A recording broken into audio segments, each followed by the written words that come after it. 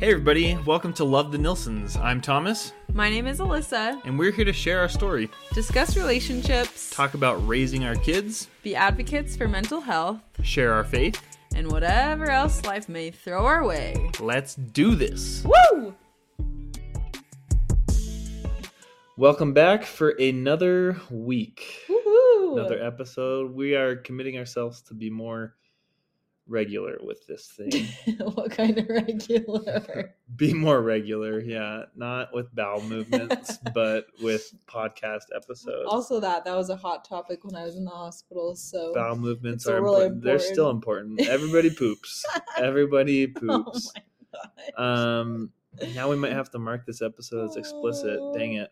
Just kidding. No, but we're back for another week and we're excited. We have a guest on the episode this time, like we've had a few times before. This week we are welcoming our neighbors, Riley and Allison Petersen. Why are you looking at me laughing? I'm not. They're just currently on mute giggling because we're over here talking about bowel movements. But no, we're super excited to have them on. We have like a list of all of our friends that we want to interview and just like the different topics and things that we want to discuss with So our if you're friends. listening to this, we're coming for you next. Oh yeah, absolutely. We've got a whole list going. Okay, but why don't we let the Petersens introduce themselves here, hop on real quick instead of us just rambling on about poop. Come on.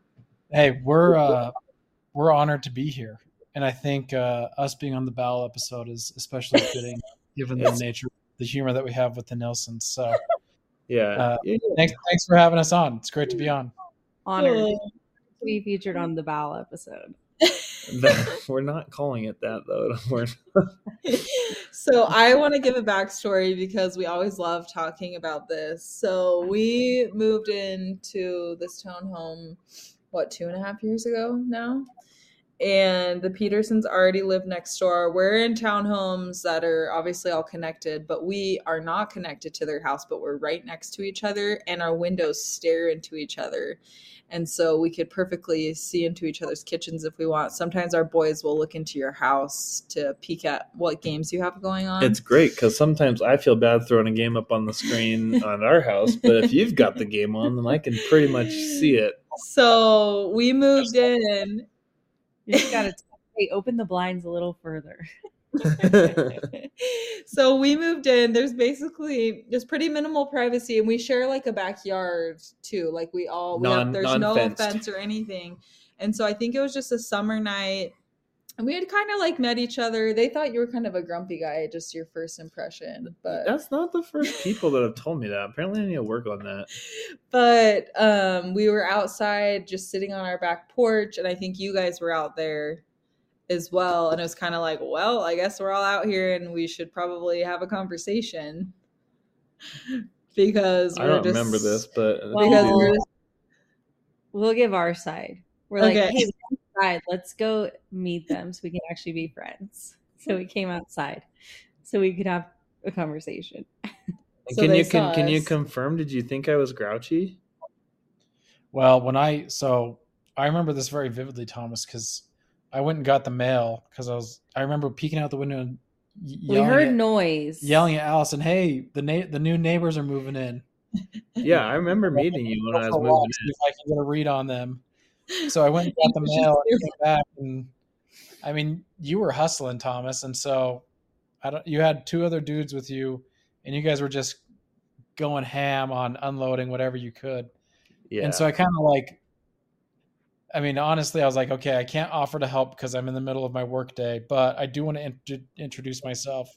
And I can't even remember what we talked about, but I do remember like thinking, oh, wow, he was pretty short with me. He must be really in the zone. And that was pretty much my first impression. Yeah. I call it 2024 New Year's resolution. Work on first impressions, apparently. Oh my gosh. So anyway, going back to that real quick, I do remember you like in short small talk, you asked like what I did for work and I was currently unemployed. And I was like, well, I nothing right now actually. I got a sugar mama. And you're like, I work at Qualtrics. And I was like, oh, well, maybe there's an in there. We'll see. But yeah. Yeah, so we kind of chatted with you guys that night. Hopefully you realized Thomas was not grumpy. But then I remember, I don't think I told you right then and there, but I was like, man, that girl looks familiar. Like, I don't know. I know that girl from somewhere. So eventually me and you start going down this like, okay, where are you from? Like, where did you go to school? Where have you lived? Like, literally just digging into life history. Turns out we were at like a youth camp, like EFY, back when, like, what year did we decide that was?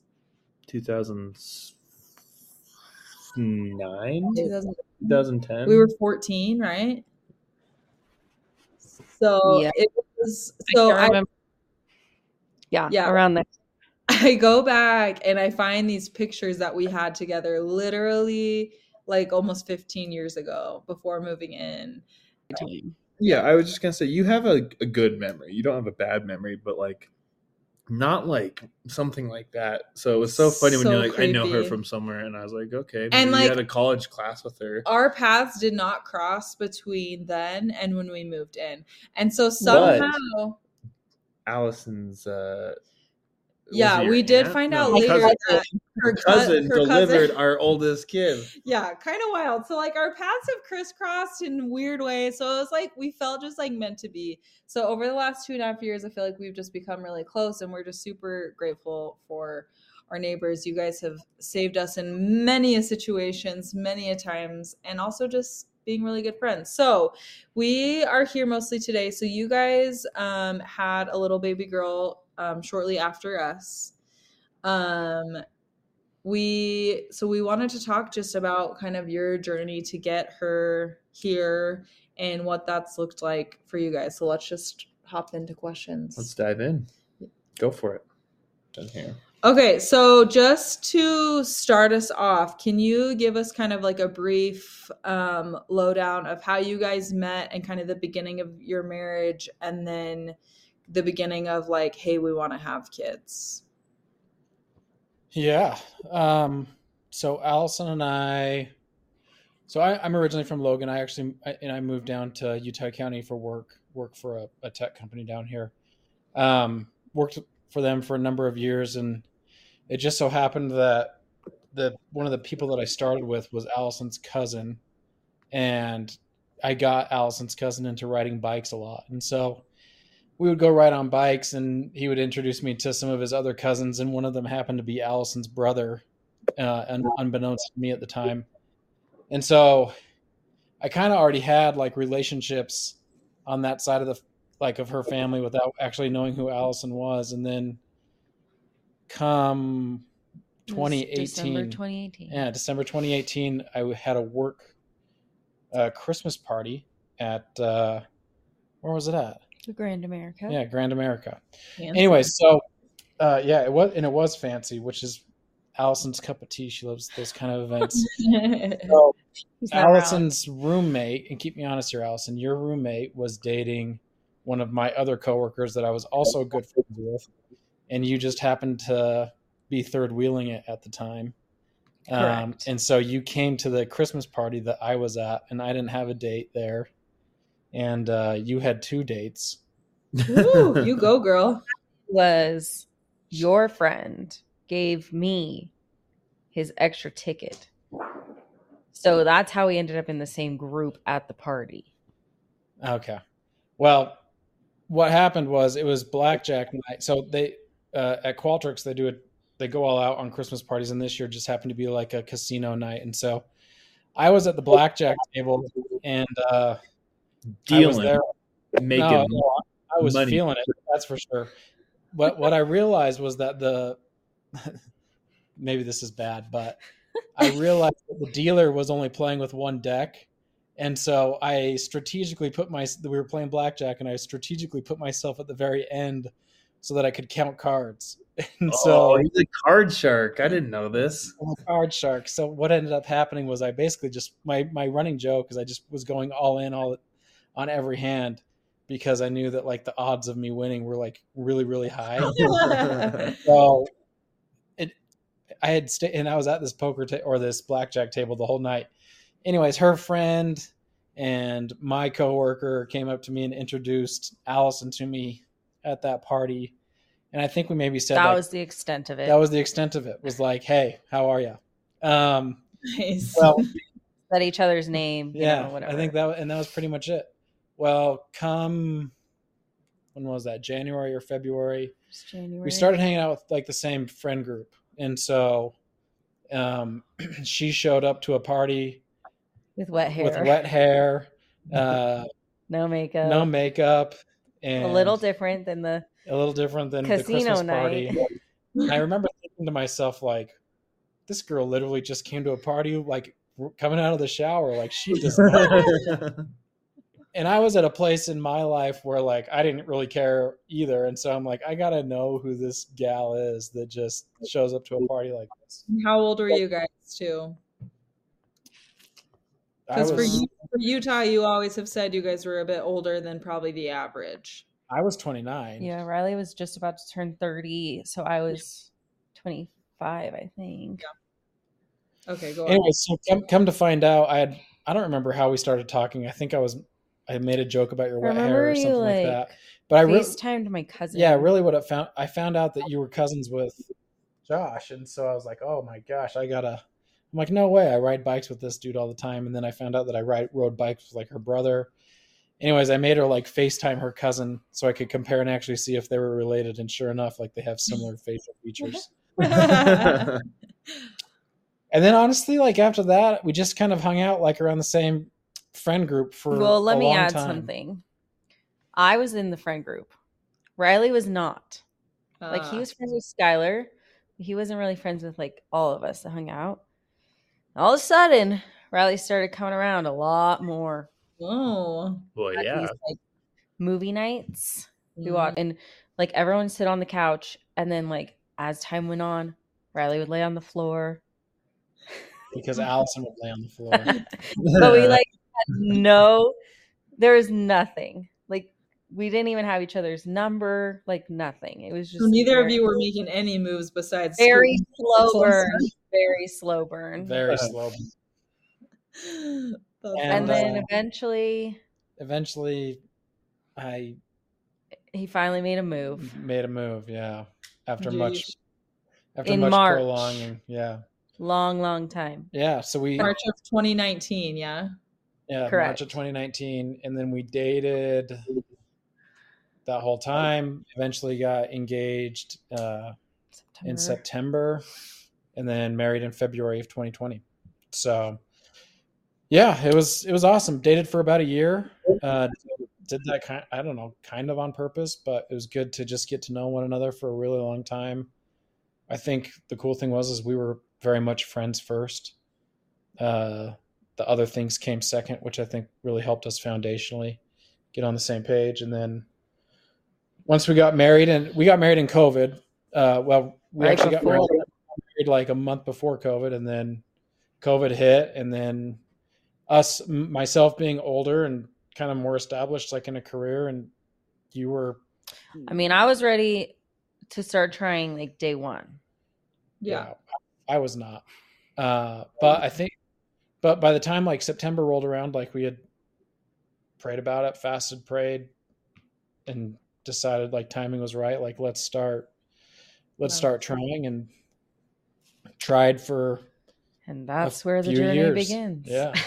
So started the trying to get pregnant started in September of that same year, 2020. Yep. Mm-hmm. So then the first month I ever took a pregnancy test, and it was negative. The first of many, I'm sure. Many. So then, I mean, they typically say, go a year and then kind of ask for help at that point. Is that how it went for you? So I went to the doctor like right before that first pregnancy test, just for like a checkup. I didn't know if you were like supposed to go to the doctor if you wanted to get pregnant, whatever. Anyway, so she just did like an exam, and she's like, well, just track ovulation for 3 months, and if you don't detect any, then come back and we'll put you on Clomid.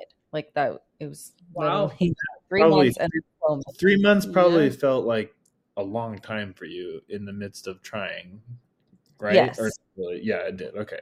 Yeah. Yeah. And yeah. And so 3 months came and went, no ovulations. I went back, and sure enough, they started me on Clomid right away. No testing, nothing, which is kind of crazy when you hear the rest of our story.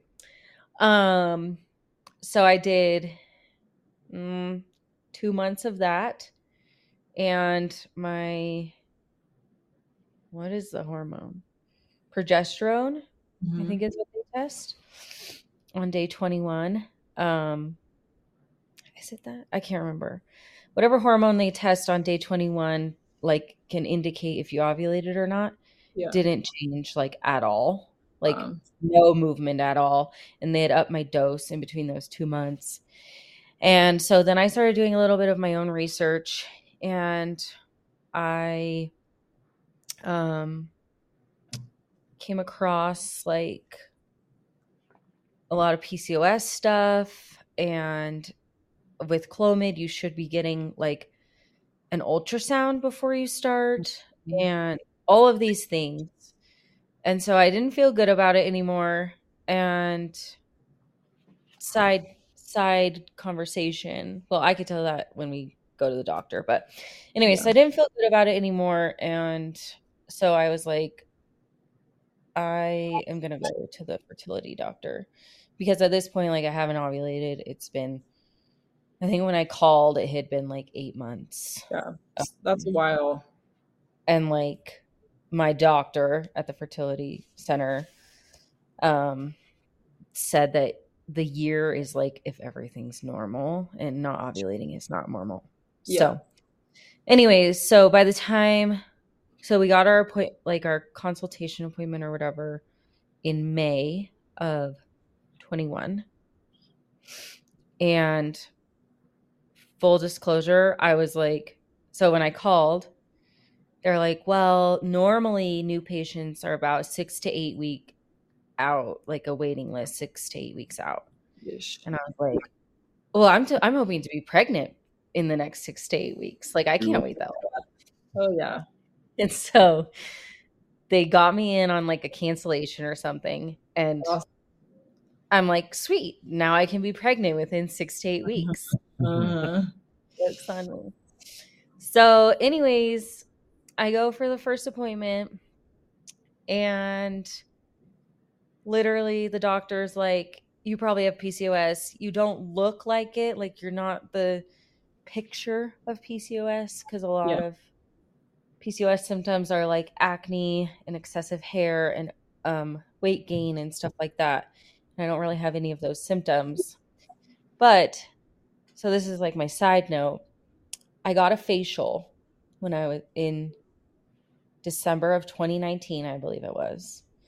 And the esthetician was like talking about this acne on my chin, how it was like hormonal and stuff. And she had PCOS. And so that's what like sparked the PCOS thing. And so when I asked the fertility doctor, she was like, well, I would be kind of surprised, but whatever. And so anyways, go for the ultrasound. She's like, you definitely have PCOS. Like, it was. Which Thomas is asking me over here. PCOS is polycystic ovarian syndrome. Yeah, is that correct? Okay. Yeah, and I knew. I just want to make sure all our listeners knew. Obviously, to be honest, I don't fully know like all of it. My type, I don't know what you call it. My testosterone level is elevated, and so it basically, there's no ovulation, and so the follicle that is supposed to release the egg never releases the egg, which then turns into like a cyst. So was it already at that time that they said you need to think about IVF? Was it like a pretty quick conversation with them, or how did that end up? How did that conversation come from the doctor? To IVF? Yeah. No. So she was like, IVF is like our last resort. She's like, we just need to get you to ovulate. So Then we did 3 cycles of like medication, which this is like the crazy part, how they didn't test me anything at the first doctor. Yeah. So my body reacted to Clomid in like a crazy way. So like it didn't work the same way that they were expecting it to. So for those medicated cycles, we did letrozole instead. So it was basically like you take 5 days of pills and then do a trigger shot and then hope for the best. And So we did way 3 different than just taking the Clomid like the doctor before wanted you to do. Yeah, it was much more monitoring. They did like ultrasounds to check your follicles to make sure they're growing and all of that. And then, so in the second cycle of that, I developed a cyst, and the medication, the letrozole, can make you like susceptible to cysts. So where I was already high risk for them, that's where the IVF conversation came into play. My doctor was like, we could do IUI. However, your time frame, like a normal 3, because they do it in like groups of 3. So like 3 medicated cycles, 3 IUIs, 3 IVFs before you try something else, right? So we could do 3 cycles of IUI, but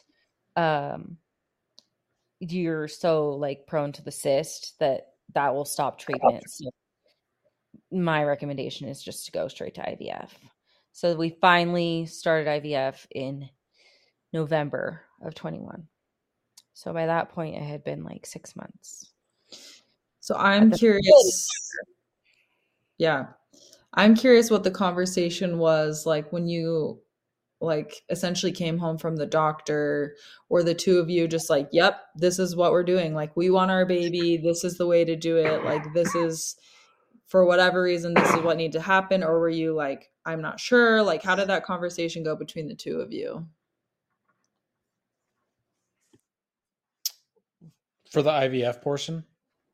Yeah, like how did you come to that decision? Was it just like, yes, we need a baby, this is what needs to happen? Or like, I don't know, this is, IVF's intense. I mean, like, it's a lot. Emotional and financial like investment that you're making. Yeah, good question, Alyssa. I think so by the time the IVF rolled around, if I recall correctly, Allison, we had already been going to the fertility doctors for almost, I think, about 6 months. No, it was beyond that. We were literally like at 9. Oh, for trying. Yeah. Oh, we had been trying since September of 2020. So at that point, we're like a year and a half in. Yeah. So I think at that point we had tried. The doctor basically was like, "Hey, we can keep doing what we're doing. My recommendation is that we've exhausted all like methods." Mm-hmm. She's like, to increase odds, my recommendation would be to go to IVF. So, I mean, it's basically like, okay, well, we can go down this road.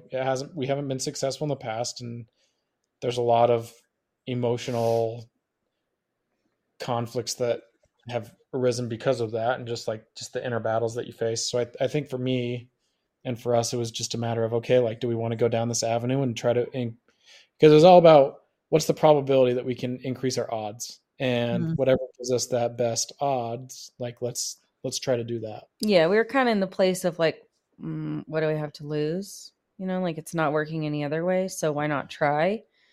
I think. So did your card counting come into play here? Like that was odds, and so we're talking about odds here. Did that help? He used all of his luck on the card counting. So.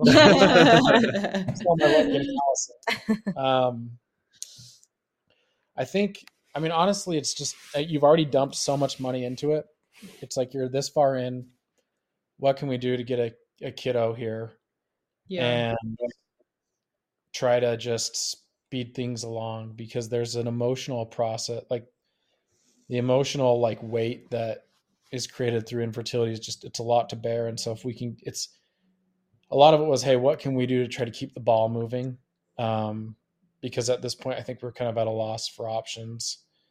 We were lucky enough that my work covered some of the IVF costs through insurance, which was we were like Amazing. really grateful for. We were really grateful for.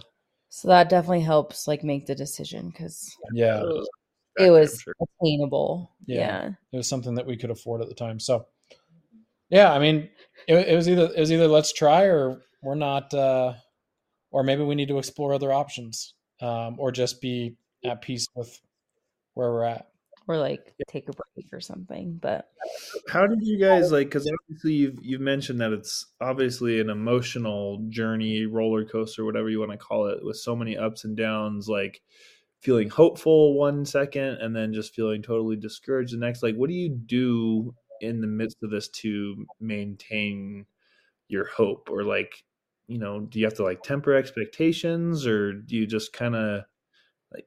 I'm just curious because that me as like if I was in this situation, I go like super extreme, like super super hopeful to super super discouraged. So like, is it a matter of just trying to like go even keel and just like find the middle ground, or what do you do, or how did you feel in the middle of all this, I guess?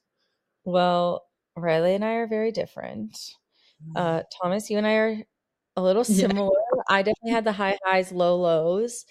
I think like at the beginning, it was very hard for me to have the disappointments and all of that. But like as time went on, I never like changed the desires of my heart. Like I never felt like that had to change.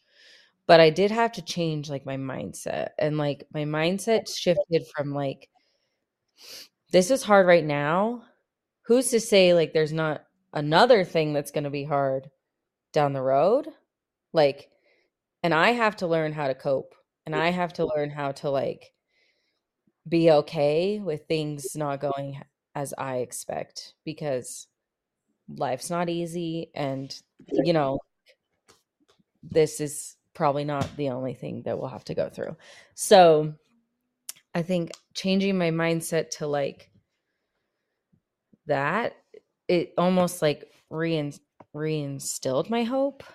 Cause like, I don't know if that's a word, but cause I was like, okay, well, if I can have that mindset, then I can enjoy life regardless of what happens. Right. But, and the other thing was that I was listening to a podcast one day, and it was like this girl who had struggled for like 10 years, and she had this thing which I got really caught up into, where it was like kind of the goalpost mentality, like, well, when we have kids, then I'll be happy, whatever. Yeah. But she had this thing where she was really stuck on planning her life around being pregnant. Whereas like she then shifted it to, well, I'm going to plan my life, and if I'm pregnant, then I can adjust those plans instead of like, all of that. And so I think just like focusing on other things, I know it's like so cliche, but like it really is the only way to get through. She's a little different than I am. So I got married later in life. I was 30 when I got, or 31. 31. I was 31 when I got married. Yeah. Or when we got married. So and to be honest, like I kind of went through like what's that? I said 31 is a great age, by the way. He just turned 31. So when I turned 30, though, I kind of went through a midlife, quarter life, third life crisis, whatever you want to call it. Where I remember like very vividly asking my parents, like going up to them in their room when I was going to visit my dad on his birthday, and I was like, I feel like a complete failure. Like I'm 30 years old. I'm not married. I got 0 kids. Like I'm way far behind like where my friends are like in life and these cool milestones that everyone gets to experience. And I remember asking them like very vividly, like, do you ever feel like you're a failure? And my parents, I'll never forget what my parents said at that time, because they were like, no. And that answer kind of shocked me, because I was like, why? And they said, well, we didn't realize, their answer was, we didn't realize that there was time frames along like these milestones, and that that we needed to keep up with other people. And I was like, oh, I'm like, they're right. Like, I don't need to keep up. And so I actually developed, I call it my zero. I created my own like lifestyle, and I called it the zero expectations lifestyle. And maybe that's why it was so slow when we were dating, because I was like, if it happens, type of thing. Like, I'm not going to hope that this turns out, but I'm also not going to reject it if it does turn out. Like, I'm just going to go with the flow. He's just in the ocean floating, hoping something good happens. Yeah. It reminds me of I forget what her name is, the main girl in this newest Spider-Man movie, where she's like, if you expect disappointment, or if you expect failure, you'll never be disappointed. Yeah. And so I think I kind of went into like this fertility journey with, I tried to go in with this no expectations lifestyle. And I think for me, that was helpful because I can maybe be a bit more balanced than maybe you were, Allison, experience the highs and the lows. Definitely. And to be fair, what a man experiences versus a woman in infertility is greatly different. Pregnancy and infertility and fertility in general. Yeah, all of it. And so I think thank goodness for men, right, Riley? Yeah. I don't know how women do it. Y'all are stronger than I could ever imagine myself being. So shout out to you, strong, childbearing, IVF endeavoring women. It's incredible. But I think and Allison and I have these conversations probably weekly during the highs and the lows of over the course of like the 3 years. We basically got to a point where it's like, hey, we need to be at peace with whatever the outcome is going to be. And the sooner we can make peace with that, the sooner we can start living and enjoying life again. Because it really did feel like our life was on pause for 3 years, for a big portion of that.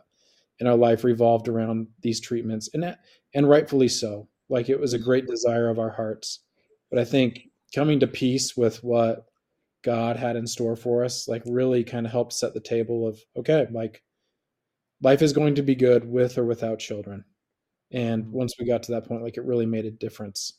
I love that. How we moved forward. You guys are amazing. So let's go back a little bit then. Now kind of we know like the emotional roller coaster. So then you started the treatments. You started the IVF. Tell us about your few different transfers and just kind of how that went for you. Yeah. So we did the egg retrieval, and we got 39 eggs. So that was really exciting. 29. Can I ask a question about that, actually? Like, because you mentioned earlier that your PCOS caused your egg to not, like, I don't know what you want to call it, like to release. Is like, did you have more eggs in there because of that, or those would always turn into cysts? So your follicles are based on your AMH, I think is what it's called. And typically when you're younger, your AMH is low or higher. And so that was due to my age. I just had like, they told me in treatment, multiple people would be like, your egg reserves are incredible. Amazing. Like, I remember. Yeah, they were amazing. And so when we went for like one of those monitoring appointments during the what they call stim portion of IVF, they were like amazed by how many follicles were growing. And the whole purpose of the treatment, Thomas, is that they're going to pump you full of chemicals that basically makes these, or hormones, chemicals, hormones, whatever they are, make these eggs like fully mature so that they can go in and collect them. As if they were like releasing. Yeah. Okay. Gotcha. Yeah. So just for some, you had 39 retrieved, and then you were saying something about 29. Yeah. 29 fertilized. And then 13 made it to a 5-day blastocyst, which is what they then freeze. Which is a pretty good number, right? Like I've heard a lot of different IVF numbers. I feel like yours is one of the higher ones that I've heard. Yes, it is important to note that we didn't do any genetic testing. Typically, your numbers go down after that. But 13, we started with 13 embryos. So then we transferred our first one in January of 2022, and I got pregnant. And then miscarried at 7 weeks. And that was probably the hardest moment of the fertility journey for us. And that was also the first time you'd ever been pregnant, right? Correct. Yeah. And it was like, I mean, it's hard not to feel this way, but it was like, finally, like it was, we'd been trying for so long, and it was just disappointment after disappointment after disappointment. And it felt like it was finally going to happen. And then we went for our first ultrasound, and there was no heartbeat. Yeah. And then, so that was very, very difficult. I remember happening. It's like making me emotional. And a lot of cried myself too. I'm like, it didn't even happen to us, but I remember that happening. Just hearing that your baby had no heartbeat, it's just heart wrenching. We were crushed over here. Yeah, like I remember we were just silent, and crushed. That was a rough time. So how did you then move forward from that and keep going? Because then you did more. So how did you move?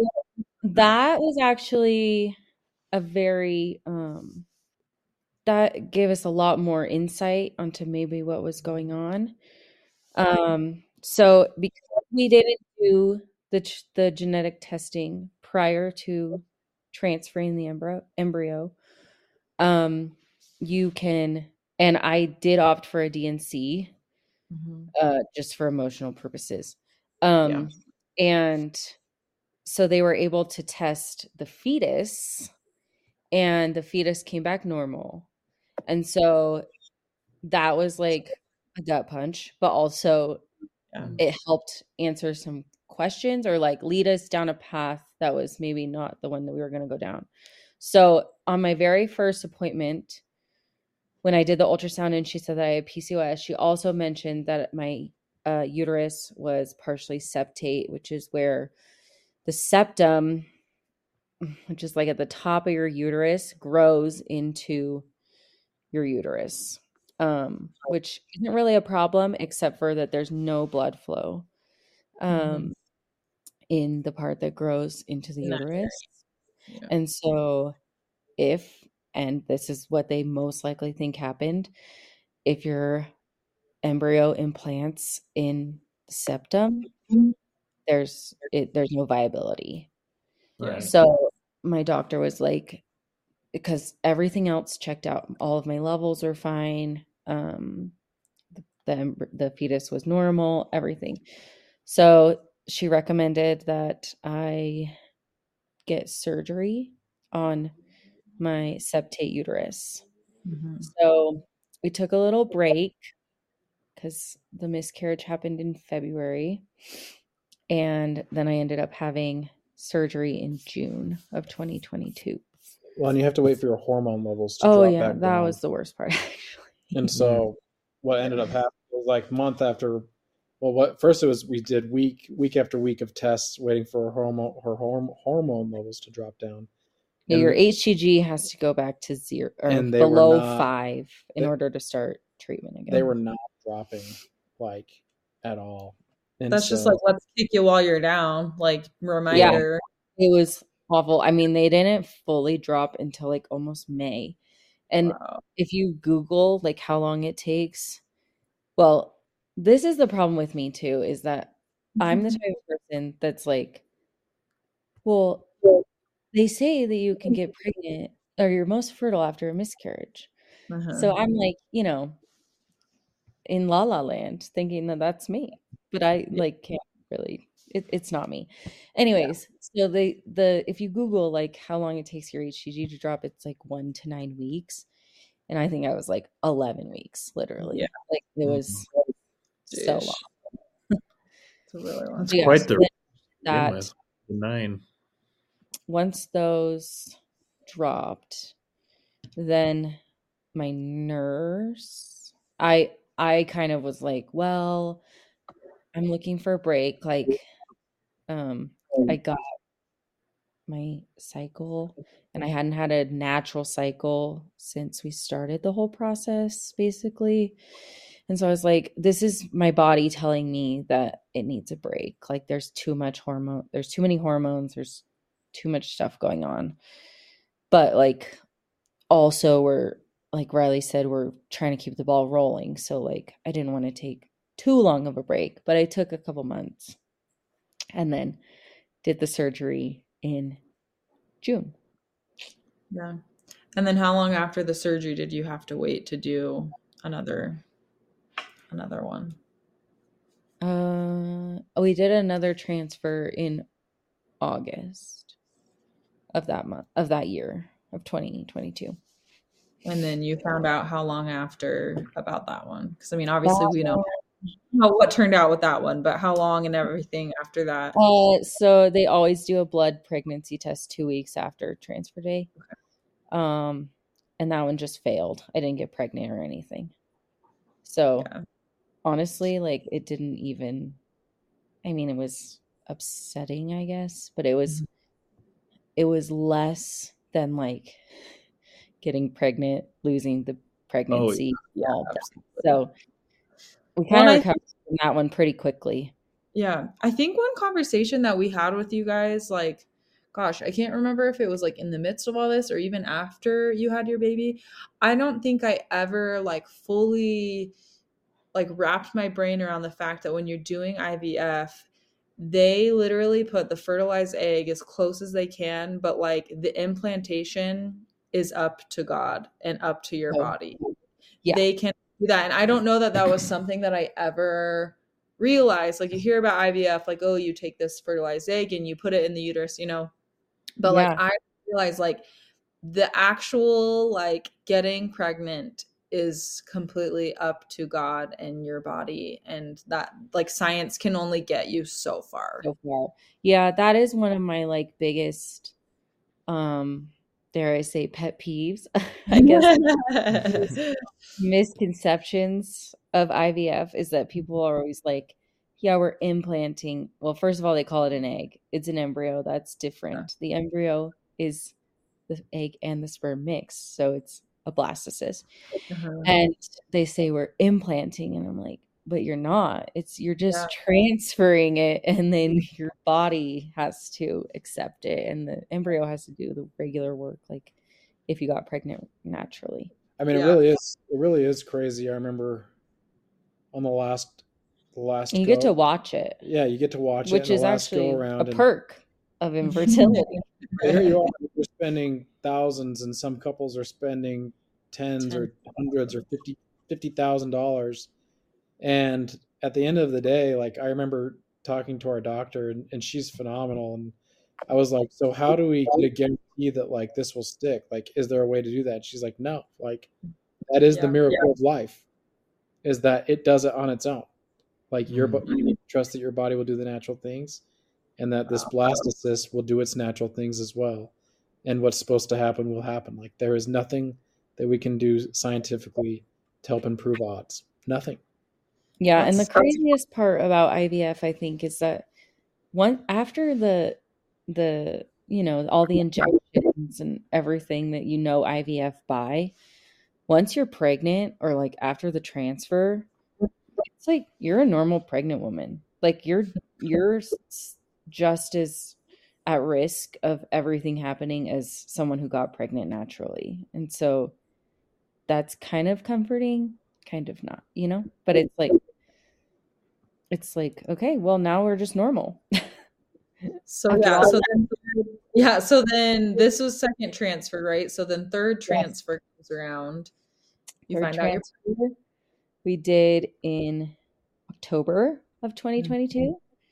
We transferred 2 embryos to up our chances, and maybe a blessing, 1 stuck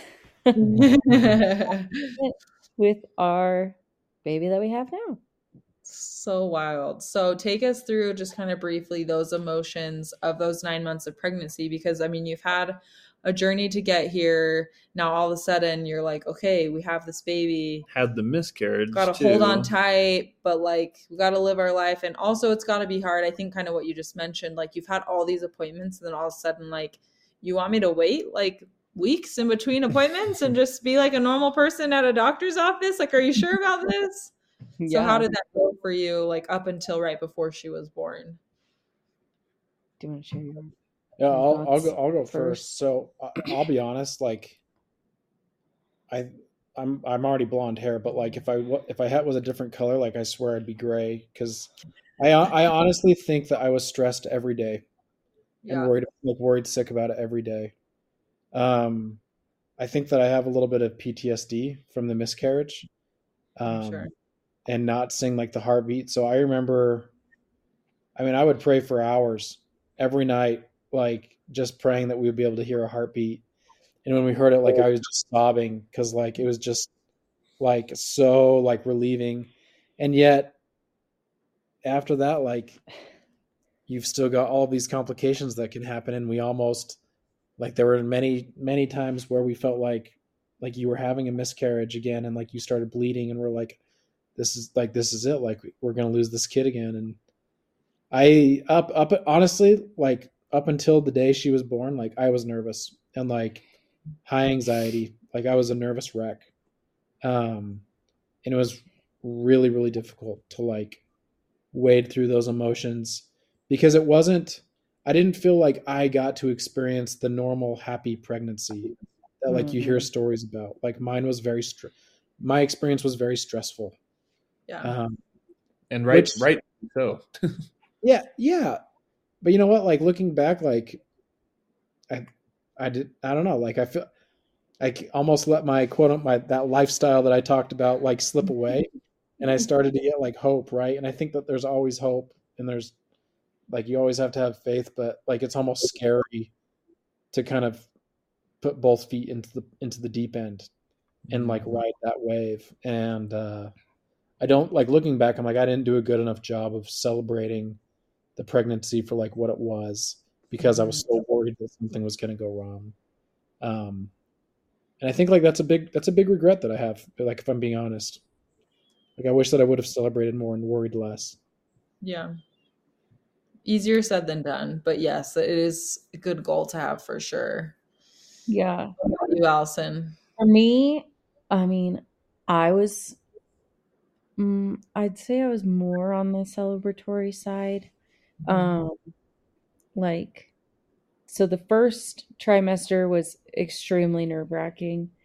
At 8 weeks, I started bleeding, and I had to go in for like an emergency ultrasound, and they found a subchorionic hemorrhage, which if you don't know what that is like basically where the uterus or what?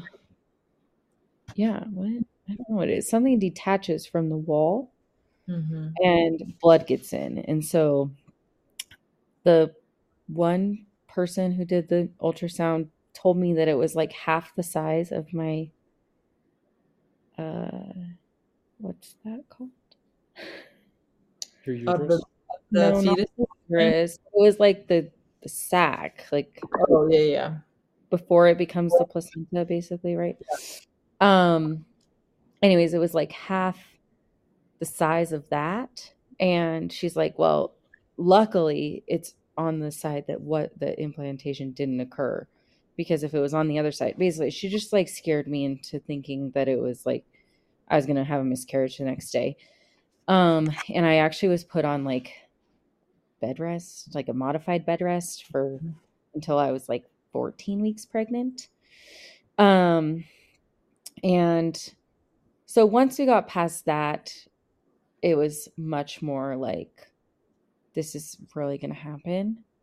But then, those thoughts always creep in. They're like, whoa, but what if it doesn't? Like, I really had to like trust, because I mean, I know you feel the same way in a different way, but I felt like my body had failed me. Like it didn't do what it was supposed to do by society's standards or whatever.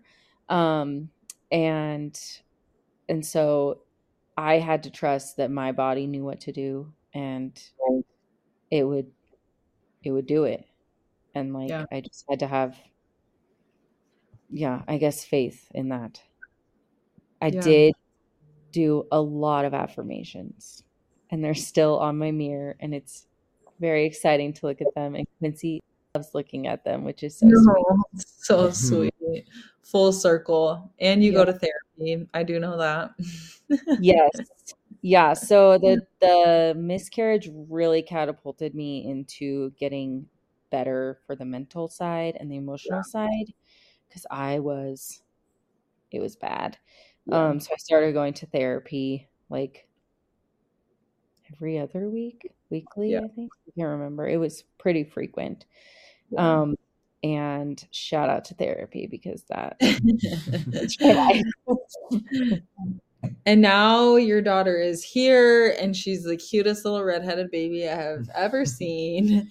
And like, all of that is in a way like behind you, and you have this perfect little baby who you fought hard for years. How do you feel like you guys are doing emotionally now, like looking back, and like now that you have her, do you still have these worries like, oh my gosh, something still could happen to my baby? Or do you just feel at peace, like we've worked so hard and here she is, and we just feel so at peace?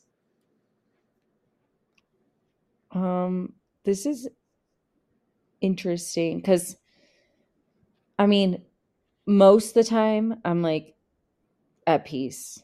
She's here. Everything's good. Obviously, everyone has intrusive thoughts and anxiety in some way, and that, I'm no exception. But people told me, like, just wait till she's here and how anxious you'll be. And like, I was way more anxious in pregnancy. That's and rude. I think it's like, because in pregnancy, like, you don't really have control over something happening, right? Whereas like in life, you don't even have control as much, but you do, right? Like, and you can mitigate risk and stuff like that. And so that's like comforting to me, where I didn't have that comfort in pregnancy. Yeah. Just feel like you have that much more level of control over things, I guess. Yeah, like I was obsessed with feeling her move while I was pregnant. And like, if I didn't, I would like automatically go to worst case. Whereas like, I can see that she's moving now. You know what I mean? Like, it's just, yeah. And when you've never, like, I remember just the first time I got pregnant, like with our first son, I was just like in shock. Like, does my body actually know how to like grow a human?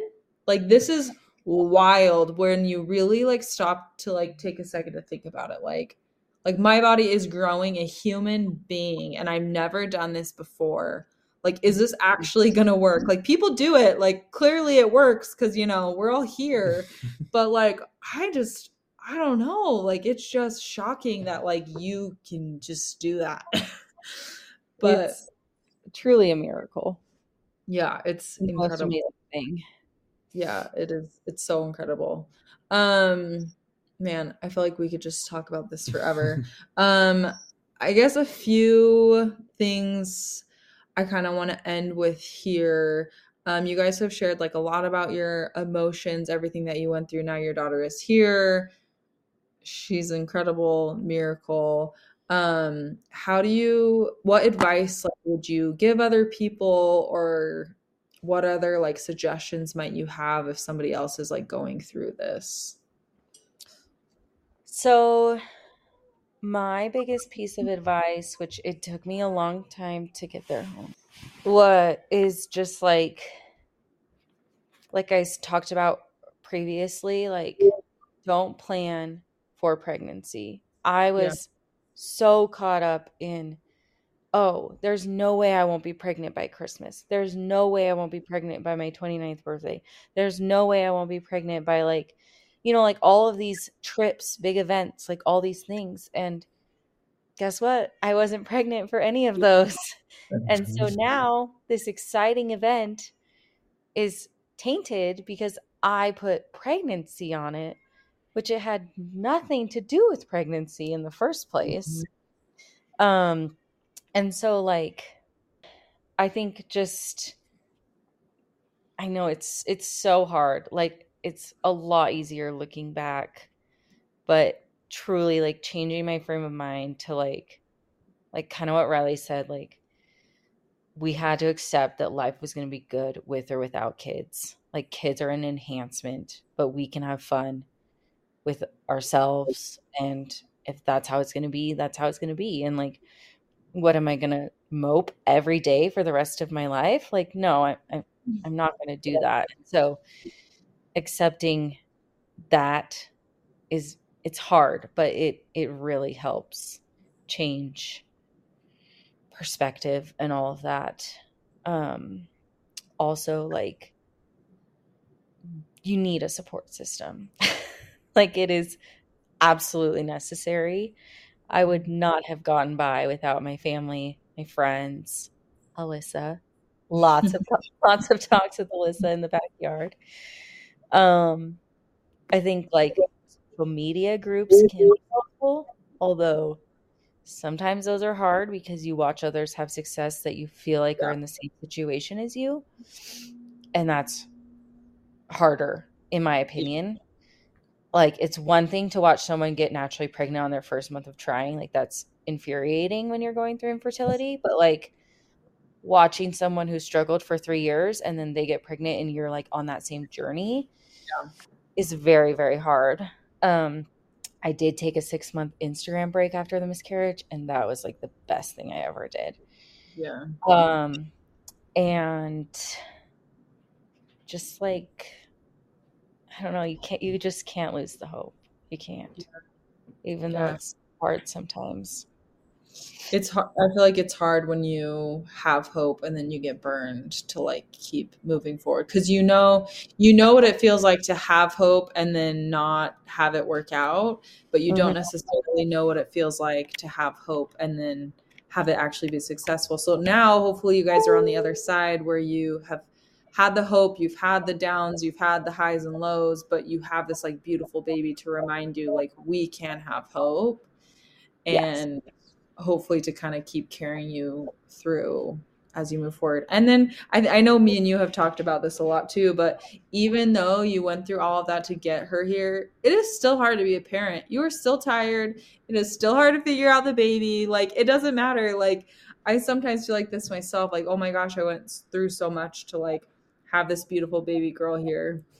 Like, I should just be grateful all the time and I should never complain and I should just soak up every moment. But you guys, we still are real tired. And so I feel like that's what's and just because you had to put shots in your butt for 10 weeks doesn't mean the crying doesn't get to you. Like, yeah, it doesn't mean you're not getting tired on like the 5th waking of the night. So yeah, you can have the gratitude and you do have the perspective, and we've really appreciated just watching you guys and I mean watching the struggle, but then seeing the hope and like the gratitude that comes through. So thank you guys for your example. I know it's been hard, and I know a lot of times too you probably haven't felt like who is that good of an example, but really like it's nice to just watch your friends go through good things and hard things and just kind of see where you come out on the other side. Also still with like a testimony and faith in God that he's there for you. So seriously, thank you. And we're grateful to have like little neighbor baby girl BFFs too. So they're so sweet. Yeah, they're like 3 months apart. I know, so amazing. But do you have anything else to add as we end here? I feel like you gave us some good stuff. Well, the only thing I wanted to add is also it's okay to like own your feelings and be sad and mad. And, you know, we always talk about the hope and the faith, but like I had a lot of hard days. And I recently had someone ask me, how do you cope? It was on New Year's Eve. And she said, how did you cope on days like today where it seems like everyone is posting about it, that they're pregnant? And I was like, I didn't. Like, I just didn't. Like, I just had a hard day, and I struggled through that day, and I told myself tomorrow's a new day, and one day hopefully that will be me posting. And then the other thing is that, like, towards, like, in the thick of it, I was really protecting my peace. And so, like, I wouldn't go to events that made me sad, and people usually understand, and if they don't, then it might be on them. But, like, you're allowed to feel your emotions like, for other people. Yeah, exactly. Like, don't be afraid to say, you know what, I'm sorry I can't attend. This is too hard for me in this time, and I would love to support you in a different way, or something like that. Yeah.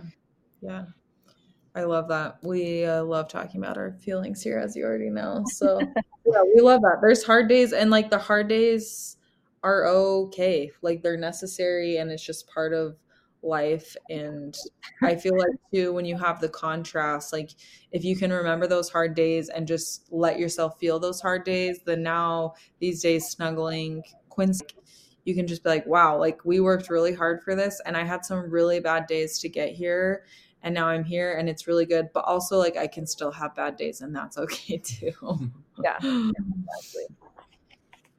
Well, you're amazing. Riley, you just came back from a crying baby. Do you have anything? We're just finishing up here. Do you have anything else any words of wisdom? Are you back to your ocean of just like, let whatever happens happen? Or does your baby make you have a little more, you have to have a little more control? Keeping this mindset. I mean, I think when it comes to just like advice, I think first and foremost, like, I'm very empathetic for those that are struggling out there. I think from like a man's side, we don't talk about our feelings and how it makes us feel. And so if there are any men out there that are struggling, or someone's family members that are going through their wives, like, I'm empathetic to your situation, and know how helpless it feels when you're in that process, because there's literally like nothing that you can do. I think ultimately, like, there was two things that I realized, like, during this process. The first one is that there's always hope, and it's okay to grasp onto that hope, knowing that eventually, like, something could happen, and there's nothing wrong with having that mindset. The second thing is it's okay to realize that life's not fair, and that everyone has like their own crosses to bear. And just because this is something that I'm going through doesn't mean that someone that's not going through that and is maybe seeing success, like with fertility and having kids, like, I can be happy for them and sad for our situation at the same time, and know that there will probably be circumstances later in life where they're going through something that I'm not, and that's okay as well. And so, I don't know. There's not a silver bullet when it comes to infertility. I think that the biggest thing is just making sure that you're open, you're vocal, and it's okay to have bad days, and just making sure that you're communicating with your support system really goes a long way. And it's okay to have any and all types of feelings along that journey. I love that. I don't know if you were back from taking care of your baby when Allison said pretty much the exact same thing about feeling the emotions. So you guys are on the same page. You're on the same wavelength there, which is good. But we just talked about it for 3 years straight. Also, a lot of open conversation with your partner is super helpful, because these are types of situations that drive a wedge in relationships. Like, absolutely, it's really easy to have resentment, or, you know, like, it's really, really, really hard to not have the desires of your heart granted when you feel like you're doing everything right. And that can come out in ways of like the people closest to you. And so, you know, it's easy to take it out on your spouse because they're the one there. And so we had a lot of conversations about feelings and and letting each other feel what we needed to without judgment or anything like that. And shout out to the Nilsons, you all, for letting us be sounding board. So you guys were there through thick and thin, and we're grateful for that. Like a good support system along ways. Yeah, we've both been there for each other during very tough times. Yeah. That's for sure. Yeah. But no, seriously, you guys are admirable examples, models of strength and faith and perseverance, all the good things, and also of weakness, and I love that too. Like I love the vulnerability. Absolutely. So I have to throw that out there too. I think that I don't think weakness needs to have a negative connotation to it either. Like we're all weak in some regards, and so hearing about the hard times and how you allowed yourself to feel those hard times and feel weak is very admirable, and we're just grateful to have you guys as neighbors, grateful to have learned from you guys through all this. And seriously, thank you guys for sharing all this. And we hope that if anyone listening, man, you have a lot of good wisdom to hear from this. I'm sure too that we'd be happy to have you reach out to us, and I can reach out to Allison about any other questions that you might have. I know that she really appreciated just like the help and motivation from other people going through similar things as she was going through it. So feel free to reach out. Thank you guys for listening. Until next time. Love the Nilsons and the Petersens.